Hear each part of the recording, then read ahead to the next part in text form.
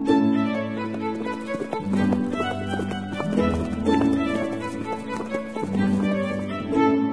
listening to Nick Luck Daily.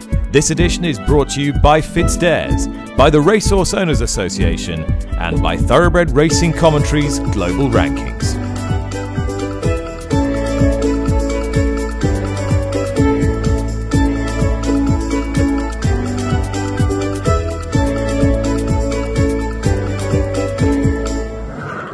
Good morning, welcome to the show. It's Monday, December the 13th. It's a December the 13th-ish sort of day here in TW11. Cool, dry and grey. Now, yesterday on my Luck on Sunday programme on Racing TV and on the Racing Debate on Sky Sports Racing, representatives of the British Horse Racing Authority and the PJA, the Professional Jockeys Association, sought to douse the flames, the intense flames that burned in the aftermath of the Robbie Dunn hearing on Thursday. Lydia Hislop is with me this morning. Lydia, do we sense a spirit of conciliation now? It was really welcome, I think. It was particularly the PJA that had to make quite a climb down from their, I think, hasty press release that they put out on Thursday night. I think on reflection that they probably agree with that. And immediately after the hearing concluded last Thursday, the BHA were trying to strike a conciliatory tone. But at that point, the two organisations were very, very far apart, I think. Are you encouraged by the speed with which this sort of conciliation has taken place, insofar as is it a question of the flame was burning so hard that it's not burnt itself out, but it's gone to embers quite quickly?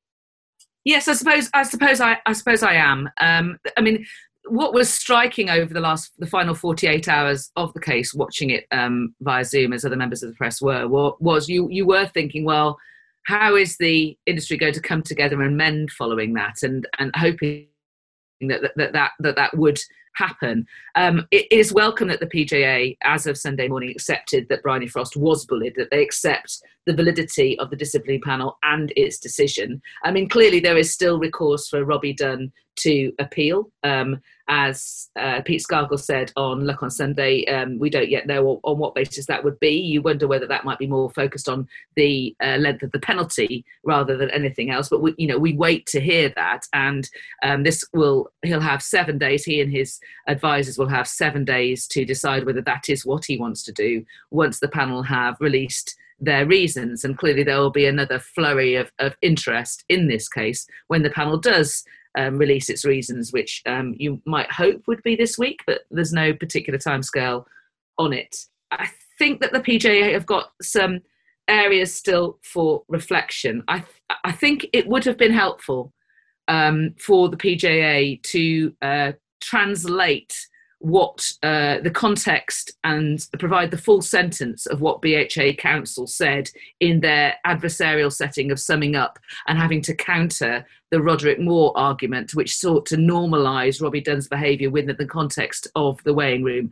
I think it would have been helpful for the PJA to contextualise those words. Now, clearly newspapers, particularly the more mainstream sports newspapers, are going to go with the most newsworthy word, and that was rancid. I think on reflection, it would have been more constructive to use one of Brian Barker, the chair of the disciplinary panel's words that he used to describe the wider culture. I think that would have been a better word. It would still have been hard-hitting, and it might still have caused the same reaction, who knows. But I think it would have been useful for the PJA to have contextualised that for their members, and so that on Friday, when they were doing their winning interviews at Cheltenham, and still on Saturday, but particularly on Friday, they weren't left feeling raw, which was understandable, and feeling, exposed. And I think that would have been helpful for individual riders to have had some better leadership and some better contextualisation at that point.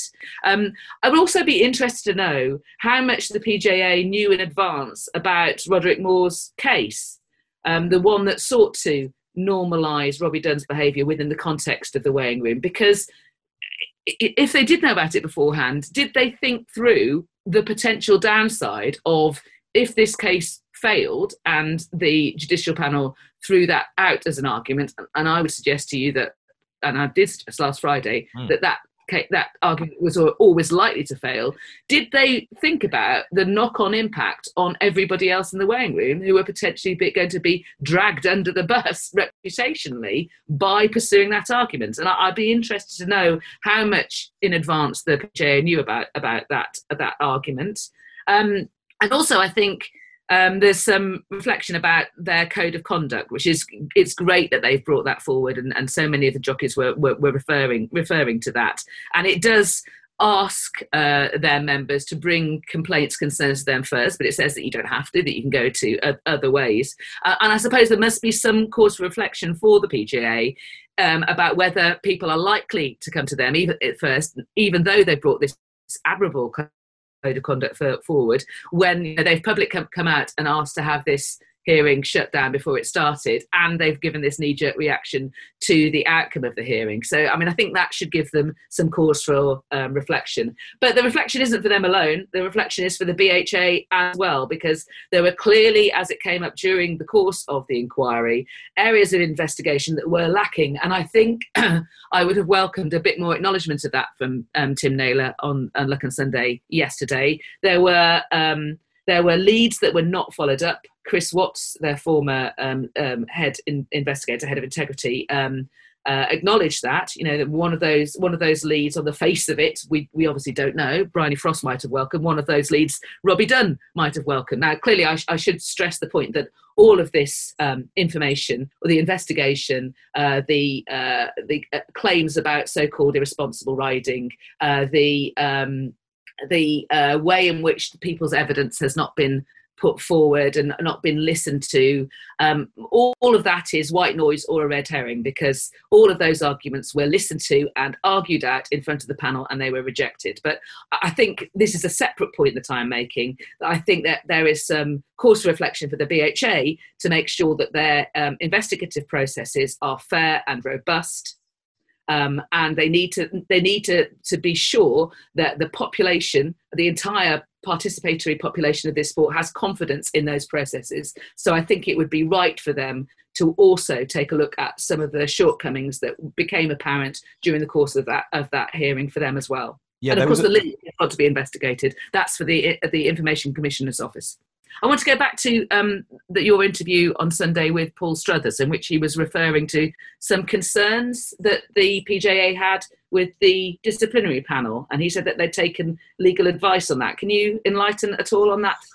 Well, not really, to tell you the truth. I mean, Paul was quite opaque there, so whether there's something that we're not aware of yet involving this panel, I don't know, but it is clear from the press release that the PJA feels unhappy with the way these judicial panels are not criticising the BHA, and clearly they feel that they're on the wrong end of this for reasons that aren't entirely clear. Yes, and I mentioned on Friday that I didn't think that didn't chime with my memory of the PJA's attitude to the disciplinary panel, the appeals board, the judicial panel, which is which oversees the disciplinary panel and the appeals board. So I've gone back in the PJA's press releases on the 11th of September last year, and that was the press release put out after Ben Curtis' COVID protocols was the subject of his breaches of the COVID protocols was the subject of a disciplinary panel inquiry. And the PJA stated in their press release, "We note that we have never had cause to complain about any decision, whether or not we agree with it, since the advent of the current judicial panel under the chairmanship of Brian Barker, CBE QC." That's the 11th of September 2020. Then on the 28th of May 2021, Jason Watson, who was appealing against a 7-day ban for failing to take all reasonable and permissible measures at Nottingham, the PJA press release on that occasion stated, "Since August 2020, our success rate has decreased to 50%, and we have only won 11% of appeals in full, despite the process and rigour behind identifying appealable cases," that he means at the press release means at the PJA, "remaining the same. We are left to wonder what has changed." It's from the outside. What one thing that has changed during that time frame, and it's a matter of public record of that, is that the BHA started instructing counsel in that time frame for these scenarios. Previously, they had relied on employee Lynn Williams to bring the BHA's cases, and he was ranged against solicitor Rory McNeice. Now they've got a comparably legally trained defence or advocate for the BHA case. In short, there is equality of arms, whereas previously there hadn't been equality of arms. So, I mean, mired in all of this, it seems to me, is a lot of politics. And I would urge everybody involved to put politics aside in this instance, because it has been such a damaging episode that I think that would be of benefit to all. Racing Post today, Lydia, has led with a report of a blog post by Highworth-based trainer Joe Davis, recounting a number of experiences that she alleges have happened to her during the course of her time as a trainer and previously, mainly involving lewd, inappropriate or misogynistic behaviour. How damaging do you think her testimony is? I don't think that any woman would find her testimony surprising. Clearly, it is a testimony that she wanted to bring forward in the context of things that she has read about, I would imagine, in the last 2 weeks, and that has meant that the things that she has written about are probably high on her mind. I'm sure there are a number of people across the industry, and also more widely, who are reading what has gone on, who have had a similar reaction. They haven't taken to blogging, but that's something that Joe does. I'm sure others have blogged about it in various different ways. I think again, the BHA struck the tone of conciliation after the hearing. We discussed this ourselves last Friday. The message, the overarching message from this hearing is not for purely the jockey population. It is for the industry as a whole. It needs to be aware of where it sits within modern life, and just where it sits within basic acceptable standards. Forget modern life, actually. Just basic acceptable standards. And Joe Davis's testimony there via her blog lays out some of her awful experiences. Those are the kind of things that should not happen and should be absolutely chased out of any sport. Well, some positive news for the sport this morning, insofar as the Jockey Club, who own and operate 15 racecourses, including some very prominent ones in the UK, have boosted their prize money for 2022, and it's set to exceed 2019 pre-pandemic levels and set to exceed £58 million. The Jockey Club's Chief Executive, Nevin Truesdale, joins me now. Nevin, after this pandemic period and a drop in profits, the obvious question is, how have you managed to do this? Yeah, good morning, Nick. Well, we're obviously very pleased to be announcing what you've just said today. 2022 prize money at Jockey Club courses going above 58 million for the first time, and that's 5 million more than what we saw against the previous high water mark in 2019. Works out at about 172,000 a fixture. There's a number of reasons why we've been able to get to this position. Obviously, a huge amount of hard work from our own people.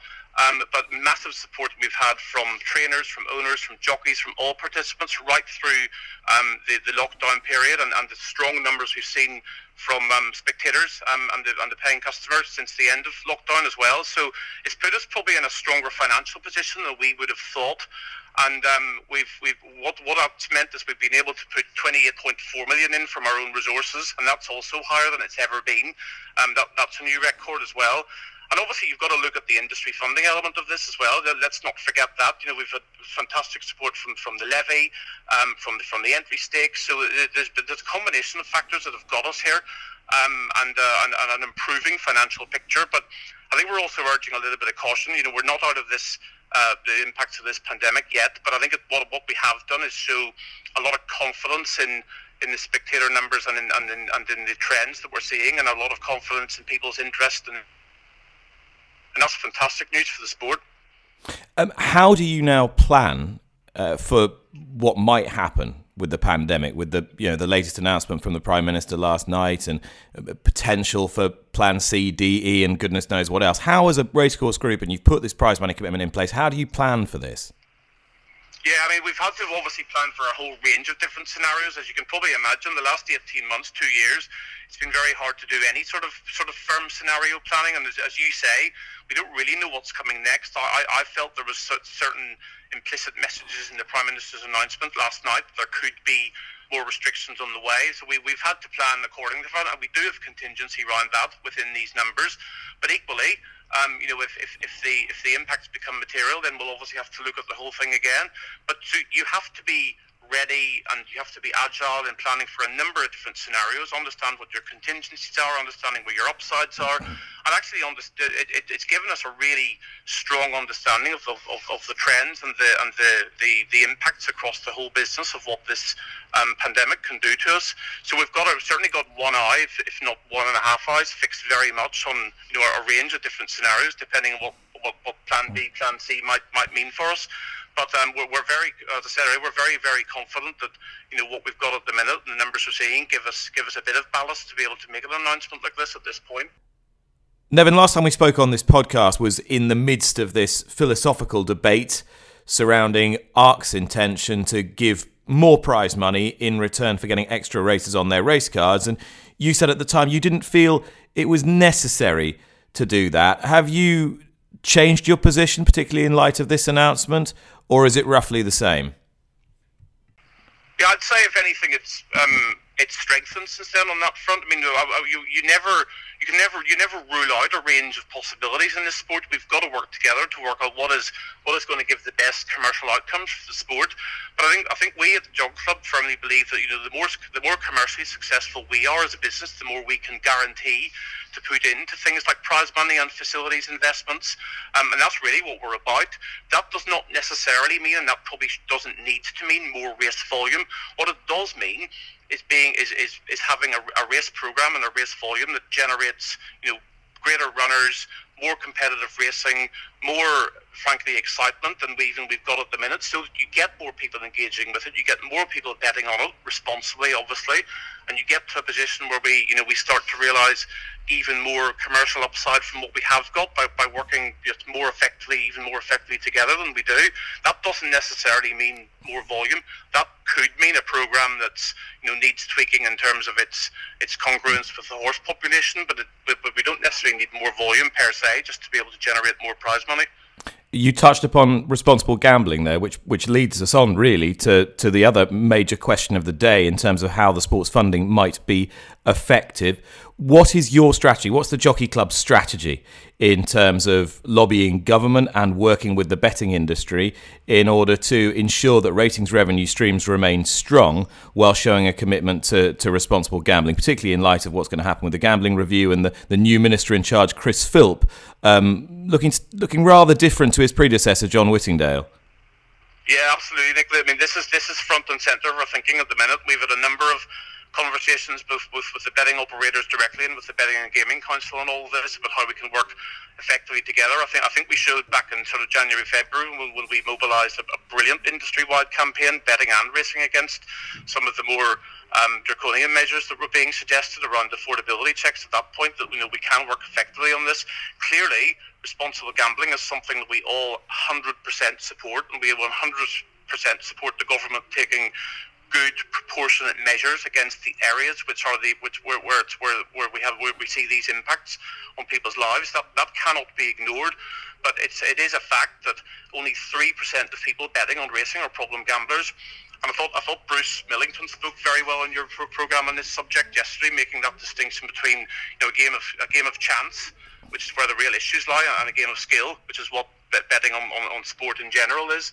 So it's really important that we engage as the Jockey Club and with the BHA and others in the industry, with betting, with the BGC, to persuade government that the measures that they put in the white paper have to be proportionate. And the minister made some encouraging comments in this respect in a speech last week. So we're continuing to work on that, and that is definitely one of the longer term headwinds that we would see, and something that as an industry and along with our betting partners that we need to continue to address. Nevin Truesdale, the chief executive of the Jockey Club. Lydia, it's prize money is the top line, but there's a little bit more in there. There is. Let's start with the prize money, shall we? I mean, it's really, really welcome news to be going back to exceed pre-pandemic levels. I mean, it's right to compare it with 2019 levels rather than 2020 or 2021, and that is, extremely good news. So if we think back to the Guineas meeting of last year, and aside from the main races, the undercard being really sparse, and there just wasn't enough prize money in those races to attract the level of horses that those races were framed for. And I'm taking from this that is a recognition that races need to be worth what they should be worth. My hope, though, of course, is I'm the chair of the patent committee, so I'm clearly thinking about Britain retaining its European relevance if we struggle to compare ourselves with the megabucks that are available in certain races in certain countries elsewhere. But we need to remain our best races need to remain relevant on a European basis. So I would like to know what, for example, I mentioned the Guineas meeting. I'd like to know how the 2,000, 1,000 guineas are holding up.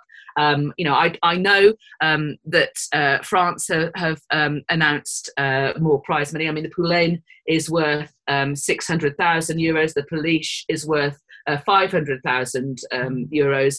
I don't know what Ireland are. I would think more than likely to announce increases. What I am hoping is that the increases, that the nitty gritty of this show that our very best races, our banner races like the Guineas, are keeping pace, at least keeping pace with those kind of races. And I think if they're not, then that needs to be a very pressing ambition.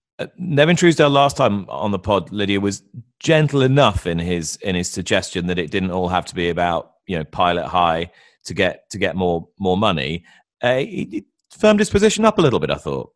Yes, he had, and I welcome it. I do think that we need to focus, the horse racing industry needs to focus on sustainability. And I felt, although he didn't use that word, that what he was describing there was a shift in focus towards sustainability. And I really welcome the idea that you didn't need to have more race volume, and that the focus should be towards greater runners, bigger fields, more excitement, more engagement. I hugely welcome that.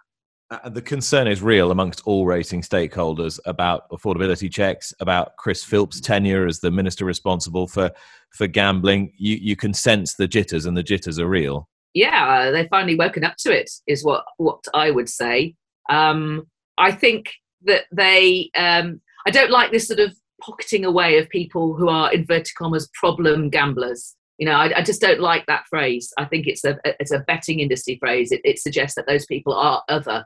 Things like this can happen to anyone when they're vulnerable at any time. And, it also shifts the responsibility onto them rather than onto the people supplying the product. And so I think that rather than just wholly always aligning itself with the betting industry, I think the racing industry should be asking harder questions of the betting industry in this area. It's taken them a while to wake up to the real threat of this, but now they need to focus on it more greatly, and they need to be more sceptical as well about what they're being told.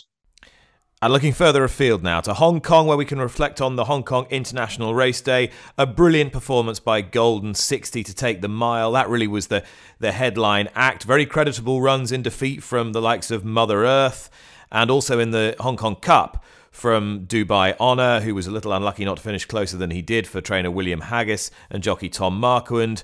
But the signature European performance came from Pile Driver, trained by William Muir and Chris Grassick and ridden by Martin Dwyer. He finished a very honourable second in the Vase, just overhauled late on. I've been speaking to William Muir, and in a moment he tells me why he favours the Saudi Cup as a possible target, even though it's on the dirt.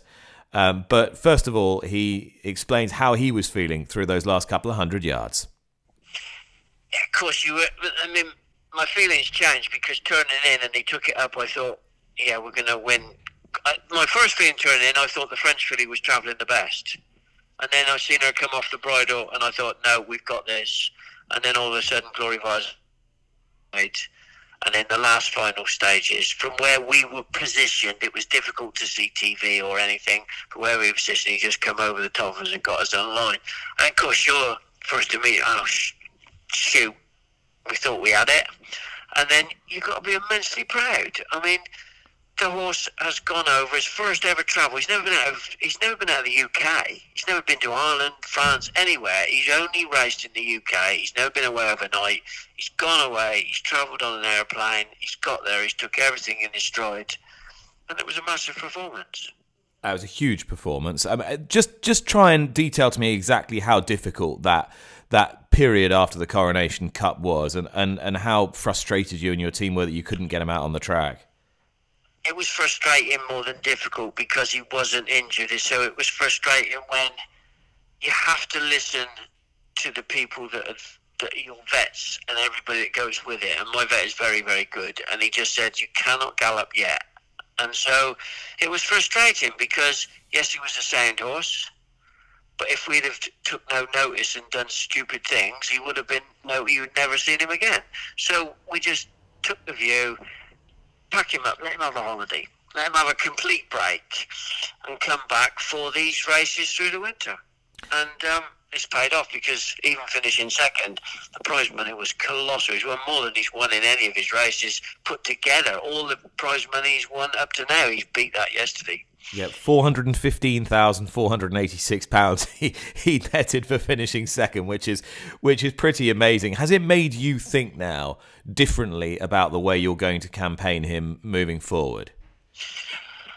I think we've always been going to campaign him for these races because the owners have been very, very brave in saying no to all offers. We still had offers coming in, even of late, and they just say, no, we're keeping him.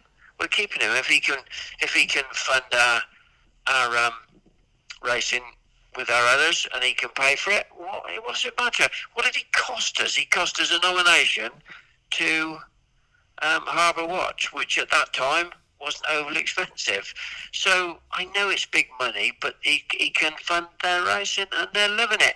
And yes, it's a shame that they haven't been able to go there, but we did plan out that this was going to be our target. To try and let's go and try and get a win or place in this race because it's big money. And then we were going to go Saudi and then the Shima Classic. And although you'd have the option of that sort of distance turf race for him in Saudi, I get the sense that you want to go for the big one, the $20 million Saudi Cup. What's the thinking there, apart from the obvious? Well, interesting thing, Ted Vout, who, a lot of respect for Ted, said to me it's the best dirt surface that he's ever been on because it's mixed with shavings, and he said it is just very, very kind on horses. He said yours would love it, and Ted told me that at the sales through the winter. Well, that would be they'll never need to worry about what offers they turn down then, that's for sure. No, exactly. But this horse could go on and he could go back to Hong Kong next year. He can continue this for another 2 years. Wherever he goes, William, he's done you proud, and thanks so much for keeping us updated. Not at all, and he's great after it. He took the race fantastic. I mean, we were only we left it. I left the yard about 7 o'clock last night, the quarantine yard, and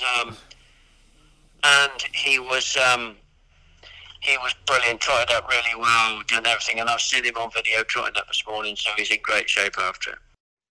William Muir there, and as we talk about financing racing all over the world, and it's worth just noting the pari-mutuel turnover figures. I've had to sort of check that the dots are in the right place or the commas are in the right place.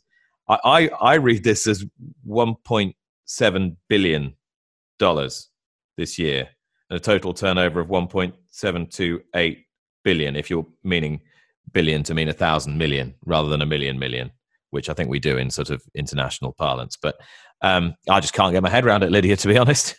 No, I know, it's extraordinary, isn't it? And you need to contextualize this as well against different nations. Where that sits in terms of is that a record? Where is it? It's so hard to get your head around from Britain. I mean, and clearly the key difference is that they have a pari-mutuel, and that has enabled all their profits focus back into racing, and that is the outcome. But I mean, we're talking about a winding back of legislation here, and legislation of many decades, and let's not go down that wormhole. I don't think we have enough time. No, we definitely don't. We do have time, however, to discuss the classiest horse that was running over the weekend at Cheltenham, who I think is My Drogo.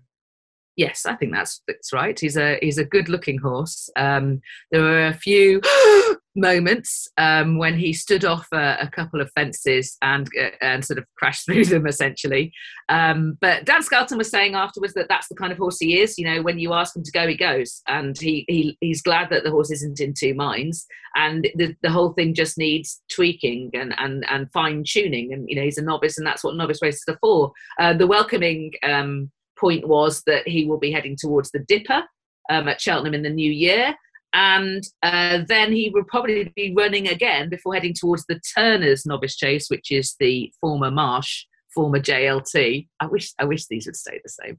The 2.5 mile of the first race on the Thursday on the new course. That is his target, because he thinks that over 2 miles there'll be too much pressure on the jumping at this stage in his career. And over 3 miles, that they'd always be taking a very exuberant horse back. Do you have anything for me for today, this quiet Monday afternoon? It's very quiet, isn't it? A horse that I've been following for a while, I quite like in particular circumstances, and I think she's got them today, and that is in 3:45 at Chelmsford, Atalanta Breeze. First time blinkers, I think that's a positive, and I think she can win for Dougie Costello and Marcus Dragoni. Lydia, thanks so much. Thank you for listening. That was Monday, December the 13th. We'll see you again tomorrow. Bye-bye.